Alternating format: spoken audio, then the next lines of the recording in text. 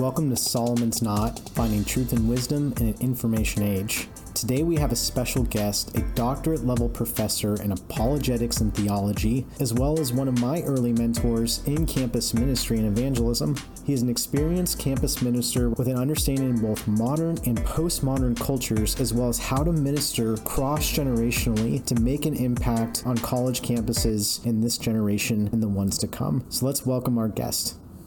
Well, Jason, I'm glad to be able to do this with you. I've known you for nigh 2 years and know of your interest in reaching students and young people for Christ, and have been with you in class in our apologetics for cross-cultural engagement class for Atlanta University, Grace College of Divinity. And you were one of my most excellent students. You actually, just this morning, I uploaded the actual final apologetic grid that you completed. Nice. After all your readings. I uploaded it for my class this year. Nice. For my graduate students and my undergraduate students. That's good. So I'm real proud of you, Thank proud you. of what you did then, and proud of what you're doing now. Yeah. And so I have a deep appreciation for student ministry. And so just a little bit about myself, as you asked, if you remember in 1 Samuel chapter 17, in verse 29, the shepherd boy David comes to the valley of Elah, and there is his brother Eliab, who reproves David for leaving the sheep, even though he did so in obedience to his father, and ends up chiding David.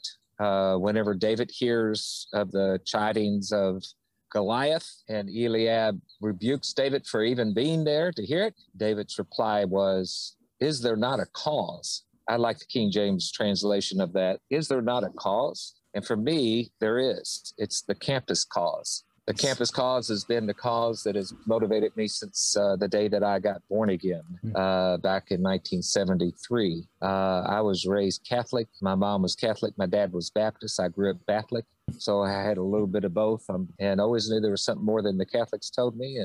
And finally, at 17, going to a Southern Baptist church, a girl took me to, and I ended up hearing the preacher preach on New Year's resolutions. And he said, what you need, January 7th, 1973, he said, what you need is not a New Year's resolution. What you need is a New Year's revolution, where the revolutionary person of Jesus comes into your life and you become a new creation in Christ Jesus, and the old things pass away and the new things come in. At 17 years old, getting ready to go off to the University of Kentucky, I had a nature change in January, and by August was involved with Campus Crusade for Christ, where we were doing an outreach with Josh McDowell that year, and got trained in evangelism. And I got addicted to evangelism and never want to recover, and started leading people to the Lord that first year in college. And so that cause on the college campus is basically what sparked at the beginning of my walk with Jesus. I knew I was called into ministry 3 months after I got saved, and then went to Asbury Seminary, and then went and planted my first campus church at 24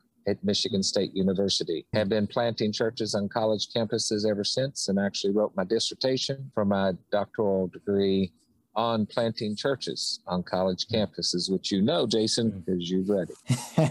Yeah, that's incredible. Yeah, I have heard your story before, but so there's some new details, obviously. And I heard a young campus minister talk about this, that it seems like every guy that tends to get into a campus ministry, it's usually because of a girl. So I thought it was interesting how someone brought you to church, and that opened up a lot of doors. So so I did read your dissertation, a lot of really good notes. I think I had like not as much as my grid, but I had about 4 pages of notes, a lot of axioms, a lot of hard lessons learned, I'm sure, in between.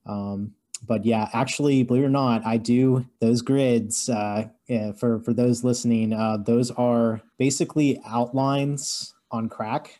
They are extensive, but I'm very thankful for them today. I'm actually going to be using one of those today to minister to a young man at a college who he's searching. he's searching. So I definitely appreciate that. It's a couple things that stuck out. And for the context of campus ministry and reaching the lost, could you kind of unpack a little bit about the culture that you see today, and maybe from how it was when you got into ministry, any similarities, any differences? Well, as a 40-year veteran, been on the campus for 4 decades, and seen a lot of changes. Overall, whenever I was in the 1973, when I started college and graduated in 79, I crammed my 4-year coursework into 6 years. And when I finished my college degree and did some seminary work, I was in the arena where I could go out in that particular time and stand up on a college campus, and I would do my Billy Graham impersonation about God sending forth the angels, and 2/3 of the angels fell, but 1/3 of the angels stayed faithful. Or 1/3 of the angels fell. That means they're outnumbered 2-1. So I would you did. get up. You're pretty good. You do Billy pretty good.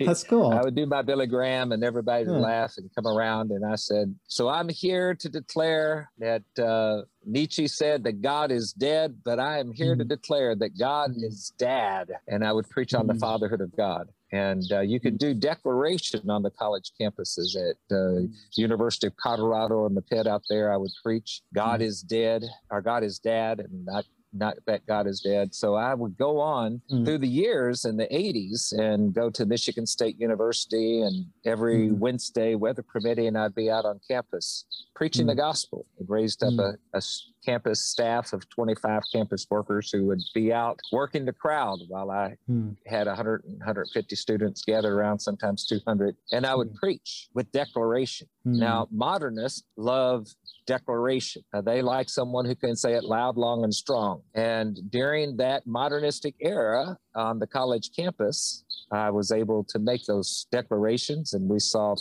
thousands of people impacted with the gospel at Michigan State, leading several thousand to the Lord over the 9 years that I was there, actually 12 years. And so I ended up watching as things began to change in the 1990s.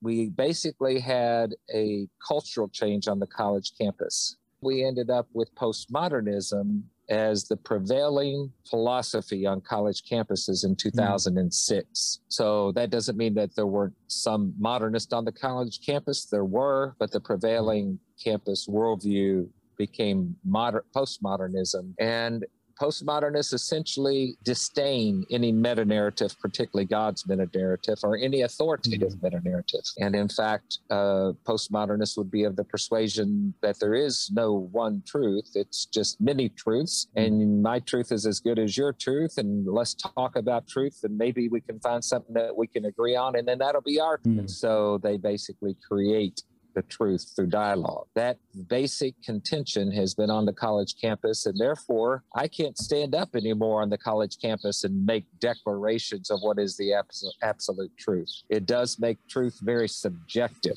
rather than, quote, objective.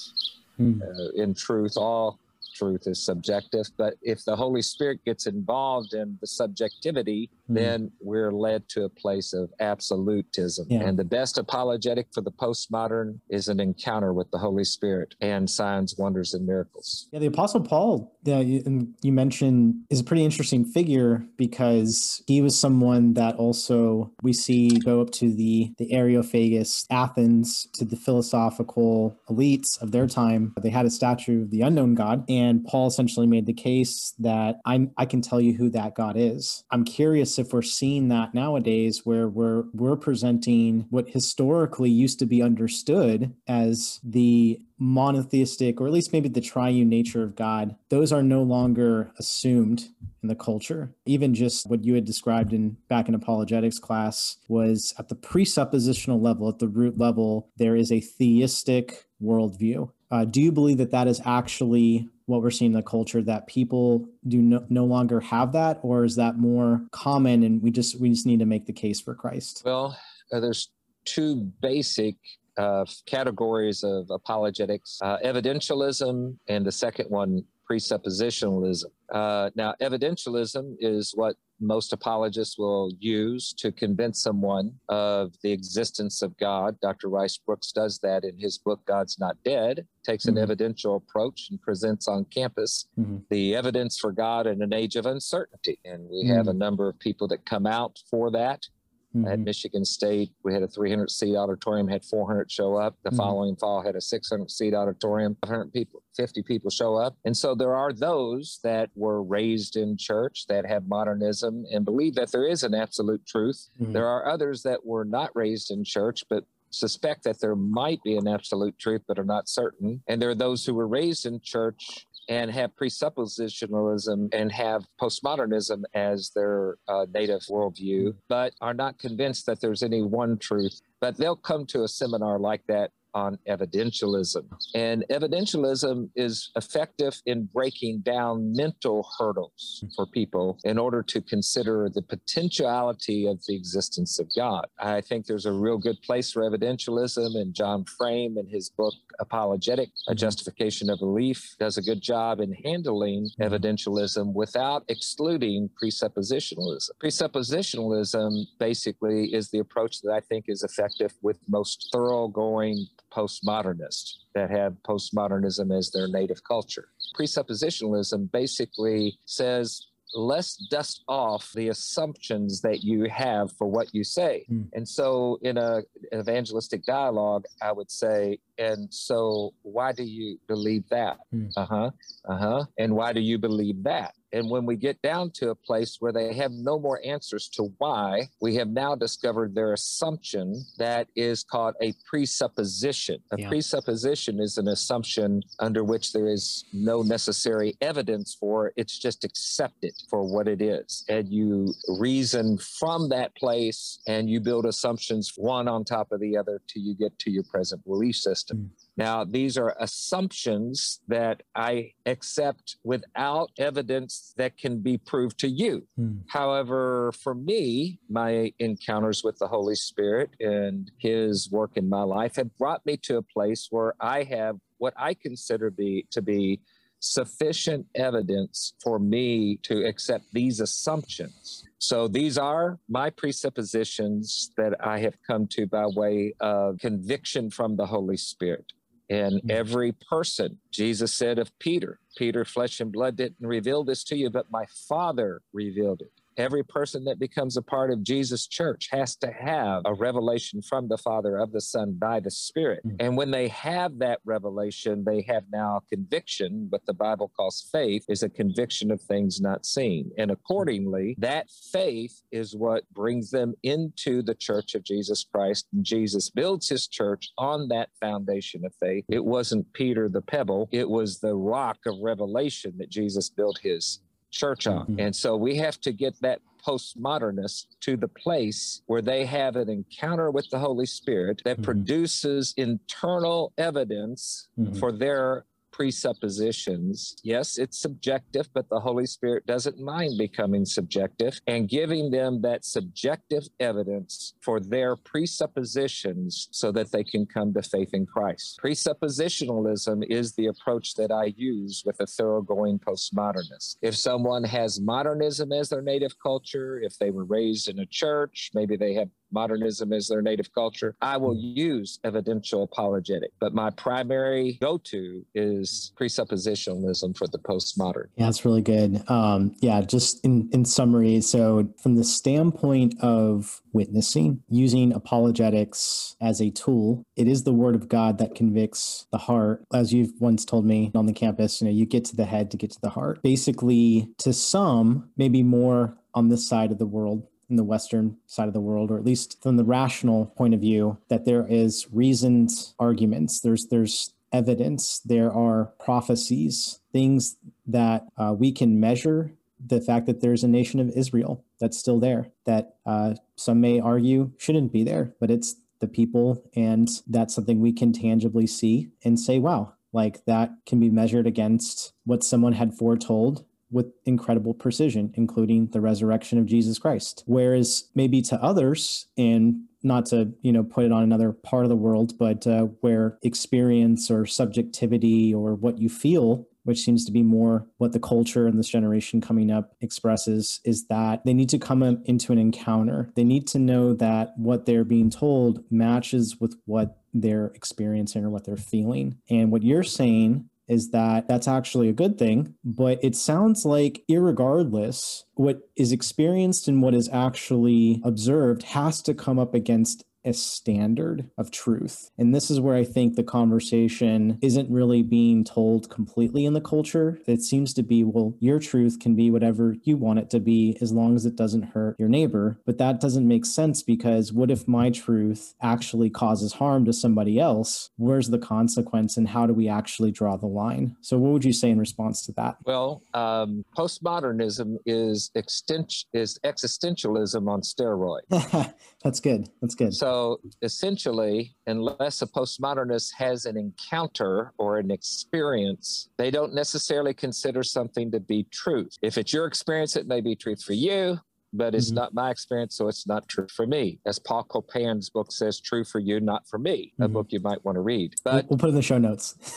But the thing, Jason, is that for the early church in Acts 15, the apostles and elders came together, and James stood up and said, "It seems good to the Holy Spirit and to us." Now, they had whole of the Hebrew Bible to reason from. They had the early church apostles and those that had been with Jesus. And in Acts 15, they had years of development in the church and theology, and Paul under Gamaliel and getting saved. And yet, they still relied on the witness of the Holy Spirit to lead them into all truth. It was the witness of the Holy Spirit in the heart of the apostles and the elders. It was something beyond feeling. It was subjective witness to the objective truth of Scripture. And that's what we have to get to. The early church relied upon the witness of the Holy Spirit. When I'm doing evangelism with someone out on the campus, I have to rely upon the witness of the Holy Spirit inside of them as to what is truth, because there's only one source of truth, and that is the person of Jesus. So bringing them into an encounter with Jesus is bringing them into an encounter with the truth. The truth is not a fact to be learned or reasoned to.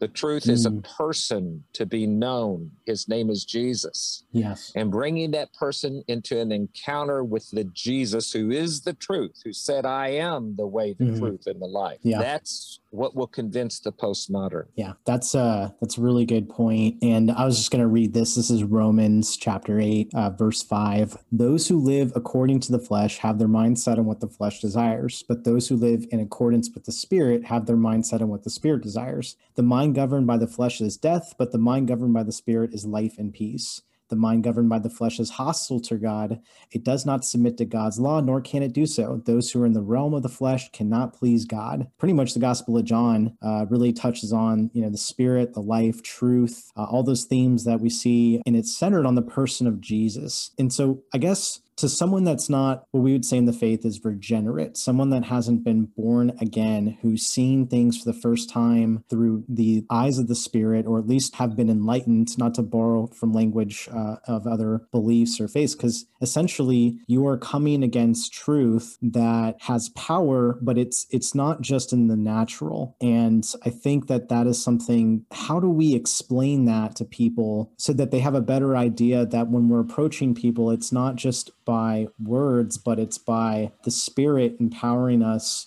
through love, through good deeds, and also through just that common experience. Well, I'm going to highlight what you said something earlier. Sure. You speak to the head long enough to get to the heart. Right. You don't continually speak to the head, because conversion is not in the head. Right. Maybe conversion of thought, but not conversion of heart. That's good. You've got to be able to speak to the heart, get down to the presuppositional level, and bring people into an encounter with the person of Jesus. And once their spirit has been enlightened by the Holy Spirit, John 14, verse 16 and 17, Jesus says to his disciples who he'd been walking with for 3 years. He says, the Holy Spirit who is with you will be in you. Well, long before the Holy Spirit is in someone, the Holy Spirit is with them on the outside. The Holy Spirit communicating with their spirit, giving them understanding, truth, insight, conviction. We've got to rely upon the Holy Spirit to convince the heart. For with the heart, man believes, Romans 10:9-10 says. We've got to cooperate with the Holy Spirit so that the Holy Spirit can use the words of Scripture, use our testimony, use our apologetic to be able to reach into the heart to bring them into an encounter with the Holy Spirit. This past Saturday afternoon, I preached a 10-minute sermon at a wedding, and laid out the nature change that can happen by the Holy Spirit and led people in a prayer. And in 10 minutes, this one girl from Chicago had an encounter with Jesus standing up as a bridesmaid because she encountered the presence of the Holy Spirit at work in her heart, even regenerating as she prayed the prayer of salvation. So that's something that if you can bring people, it can be in a 2-minute testimony, in a 10-minute gospel presentation, in a 2-hour gospel presentation, you can lead people into an encounter with the Holy Spirit. That's what makes it real for the postmodern. It is existential, is experiential. It's not feelings, it's beyond feelings.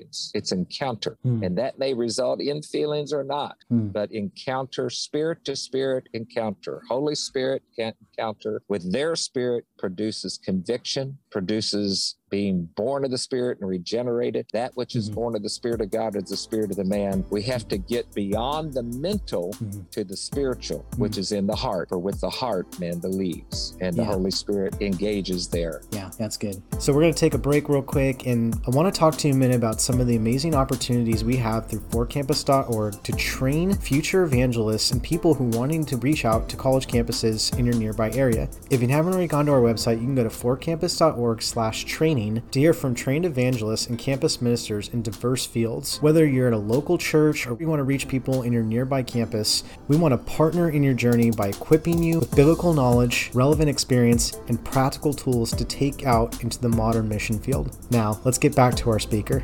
You had mentioned previously in your sermons and dissertations that the emphasis on the relationship between the campus minister and those that they come into contact with. Can you explain whether in your experience or just looking at some of the trends, or what is effective in terms of reaching people, knowing that we're in this kind of post-COVID timeframe? And what advice would you give to people in that space with all the digital transformation, the online tools available? What have you seen that's effective? Big question. Oh, yeah. So, well, first of all, there's so much out there on the internet that is available that trying to get the attention of a student is difficult right now for them to give time to any particular thing. In honesty, I think that the relationship with the internet has become addicting to young people on the college campus where they can't get away from it. And yet it comes up short. It leaves them still feeling deficient in understanding, even though they can listen to this podcast and that blog and et cetera and so on, that there's a lack of authenticity. No matter how great the preacher was through the internet, the sermon was, et cetera, how real he was, yet there's still something of a deficit because they're not connected with that person. And so going onto a campus, engaging someone where you share your life, your testimony, the Father decided that it was so important that the Word become flesh, that he sent his own Son from heaven to incarnate the truth. And I don't think we'll ever get away from the importance of incarnational truth. So you going to the campus and being a living presence of the truth of who Jesus is, being authentic, talking about your journey instead of one event. It was a process for you. This generation, in my dissertation, I talk about the difference between modernism and postmodernism. And the postmodernists are focused, I have 2 columns, and one of them is where postmoderns are focused on journey, whereas modernists are focused on destiny. So destiny is not as important to postmodernists, but the journey, because the journey is what makes you, gives you meaning. So if you can go on the campus and start sharing your journey, your testimony is your bridge into their heart. If you can develop a 2-minute testimony, a 5-minute testimony, a 10-minute testimony, testimony. As you engage with people, you'll be able to share your testimony, because the testimony of Jesus is the spirit of prophecy, Revelation 19. And so that when you give your testimony, it's like prophesying to someone. As it says in 1 Corinthians 14, it says that, will they not say that God is surely among you when you prophesy? Well, when you give your testimony, they will say, this person surely has had an encounter with God. Very much so, they touch your encounter with God and maybe even enter into your encounter with God. So preparing your testimony is key to going out on a college campus. That's one thing I would say. That's good. Yeah. There's so much to cover there. We are kind of at that point where we're going to start wrapping up the show. Definitely need to have you back to kind of drill down on a couple of these key points, especially modernism, postmodernist thoughts. I've even heard culturally that we're now in like the post-truth era, but that's a whole different thing to unpack. I am curious, and before, I usually give this time for a person I interview to, recommend resources and things. I did catch something in the 500 plus page dissertation, but you were on a college campus, and I think it was USC in California. And you were talking about, and it may have been there or may have been in Michigan, I'm not sure which one, but you had partnered with campus ministers that you planted, and they basically started what was called the warehouse. And then you made people warehouse managers. Can you just tell me about that? Because I thought that was the coolest thing, like organic thing that I'd heard of. Well, I wrote my dissertation on parallel church planting, where a nearby community church, which is likely modernistic, sends a church planting team down to a nearby college campus to plant a contextualized campus church that is postmodern and will scratch the itch of the postmodern on the college campus. That came out of, I was the founding dean of the Graduate School of Campus Ministry. Dr. Cheon asked me if I would take one of his evangelists, Jason Mall, into my program. And after discipling him for 6 months, the last 3 months, I sent him to UCLA to do his internship. And there he ended up starting a campus revival, where people would come off of crutches out on the campus, and 9 people in the Filipino fraternity would get saved. And so he sent Jason, and within 2 years, there were 8 congregations, micro churches, I call them. And we had people in Chase Church discipling people in our micro church. One second-year PhD student in electrical engineering from Shanghai was going to go back and be a professor. And when we led him to the Lord, we got him connected in Chase Church, a world-renowned electrical engineer that was Chinese. And this couple took this newly converted Chinese student and his wife under their arm and began to not only mentor them, but teach them about how they could be effective in the kingdom of God. We had parallel church planting resulted in cross-generational transfer and spiritual sons and daughters. That was the warehouse, right? USC. So, it's interesting how you mentioned it's a PhD level engineer student and an MBA. So these are smart people that are coming into the revelation and truth of Jesus. And, because I think that there's a stigma that like people that believe in Jesus and, Bill Maher and all the other people in the culture were picking on Christians basically for being ignorant or, gullible. And yet these are intelligent people that are coming to these conclusions on their own. And I just think that that's something of note, that the Christian faith is very intellectual. You look at guys like C.S. Lewis, most of the universities and seminaries that were founded by, the church. And yet it seems like we're fighting for relevance in an area that we once championed. And so maybe just as we kind of conclude this, what encouragement, or what about the church? What about families, people out there that are like, hey, my child's going to be in college pretty soon. Like, what are they going to experience when they get in there? This generation comes from a lot of brokenness. And so the triumphalism of the modernistic church will probably not register with them. But if spiritual mothers and fathers are willing to get down into the brokenness of the postmodern generation, then I think that the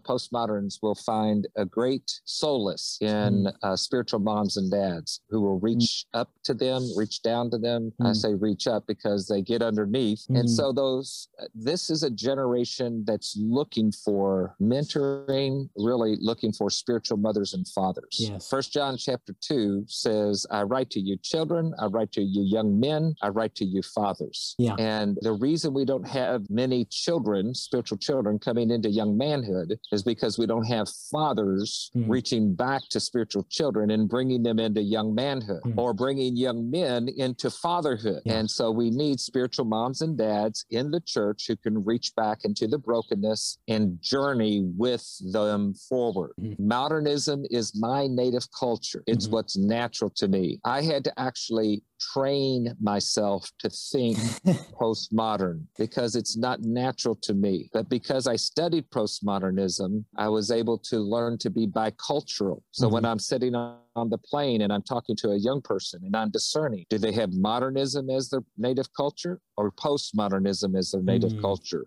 And I know how to switch from modernism to postmodernism. Now, the thing that I want to encourage campus ministers to do, I want to encourage spiritual moms and dads to do, is to train themselves in being bicultural. And in order to do that, you're going to have to read books on postmodernism. Nancy Murphy has one called Postmodernity from Fuller Seminary. There's two kinds of postmodernism that are out there. One is continental postmodernism, with others like Nancy Murphy talks about the Anglo-American postmodernity, which is a kind of postmodernity in which the Holy Spirit can get involved. And so training yourself in the right kind of postmodernism, being able to become bicultural because you understand it, will help you be able to relate to this coming generation, reach into their world and journey with them towards a truth that becomes existentially real through the work of the Holy Spirit. Yeah, that's good. That's good. Yeah, just as a practical, that could be just a cup of coffee, a neighbor. I think that sometimes we can make this really complicated. We see tons of examples in the scripture where Jesus interacted with disciples doing pretty common things.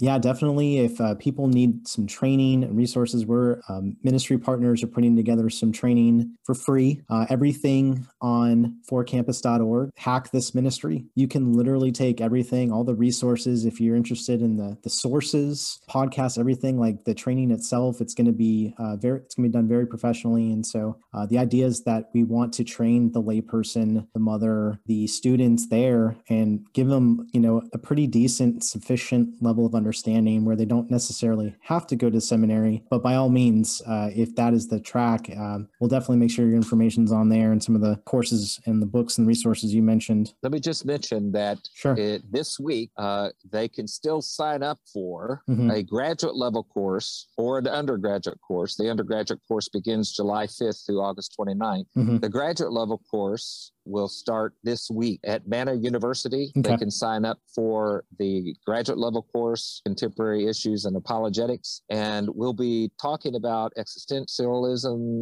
evidentialism, presuppositionalism, training them to think biculturally. That can be signed up for audit. That can be signed up this week only. Nice. And so they would need to jump on in unless they're going to do it at an undergraduate level. And then on July 5th, we'll start with just Rice Brook's 3 books through August the 29th. Nice. Yeah, that's awesome. Man, there's so much more I wanted to talk about. The whole reason this started, not just the For Campus org or any of the other ministry outreaches I've done, and I don't think I've ever told you this, pretty much up until that season where I was taking your course, the very course you mentioned, and I actually had the opportunity, this is before COVID, to go on a college campus with you. I had never done raw evangelism like that. I was still very much in a student training mode. And this was doing stuff through the church, going on outreaches and handing out invitations or just sharing my faith organically. But that was a time when we went out. It was like, I remember it to this day, we went out, we prayed beforehand, we went to a student and you shared the gospel, and that changed everything for me. And I basically, that person. He got born again. It changed him for sure. And what was interesting is just communicating that experience to even just the average churchgoer or Christian, people in my small groups, the concept was so foreign, even to like most of my, peers, and some of them actually knew the word, fairly well. So now it's interesting. Now I've kind of shifted to like, I'm looking for people that want to take a step of faith without them necessarily having all of the things figured out. Like, I think that some of that, there's some training that you should get beforehand. You should definitely be mature to a certain level in your faith. But I look in the Gospels, and, Jesus is coming alongside these guys through the power of the Holy Spirit, and they're preaching the gospel, they're preaching the word, casting out demons. And I think we're kind of losing something between the local church and the mission field. And maybe we'll unpack that in another discussion. I'd love to have you come back and we could deep dive more into the practicals and what we can do to encourage maybe the church, because we've kind of talked a lot about the campus minister. So yeah, Dr. Leo, I'd love to have you again to maybe talk about what the church can do The church has become addicted to attractional evangelism. But there's a difference between attractional evangelism and missional evangelism. Missional evangelism is where you leave your spot and go to their spot. And what you and I did, we went out to their spot and we did missional evangelism. We went out, engaged them in what Dr. Rice Brooks calls the God test, the godtest.org. Yep. And we used the God test to start a conversation. We SALT it, S-A-L-T, start a conversation, ask questions on the God test, listen to their answers, and tell them your story and then God's story, Christ's story. Yep. And so I trained you in SALT evangelism. Yep. And so that's what we call missional evangelism. Right. You can hand out tracts and invitations to come to church, come to church, come to church. But 20% of those who go to a college campus have never been in a church. And even more than that, have not heard the gospel, even if they were in church. And unless we do missional evangelism, they will not have the encounter with the Holy Spirit of the truth. And now you just told me you were out on the North Carolina State University campus and doing missional evangelism. And may you multiply that. It has been definitely a new chapter of ministry. I pretty much borrowed elements from the SALT method. I guess that's the official define it. But yeah, I go out, I engage with students, I have a microphone, and part of that is the listening piece. That's something that has been really key, just coming out of the quarantine life. So if you've seen me or anyone part of this ministry out in the college campus in the North Carolina area, and you see, I want to listen, sure, some positive messaging as well as just authentic conversation, open a space for can really get at the heart of issues in the culture and see what Jesus does through that. So Dr. Leo, thank you for your time. How can people find out more about your ministry and get involved, some of the things that you're doing, whether in Michigan State or evangelism? Well, they can email me at leolawson@gmail.com. The website that they can go to is for the Alliance of Campus Evangelists and Apologists.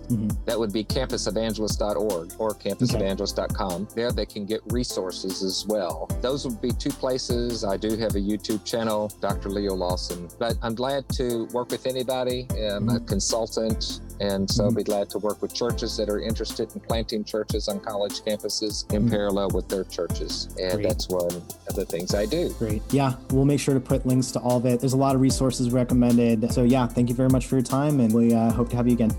Thanks for listening to another episode of Solomon's Knot. To say thank you for helping us launch this podcast, we want to give one listener a special gift for the Solomon's Podcast show. Please reach out through Instagram or through email at forcampusorg@gmail.com. So we hope to hear from you again, and please make sure to subscribe on your major podcast platforms.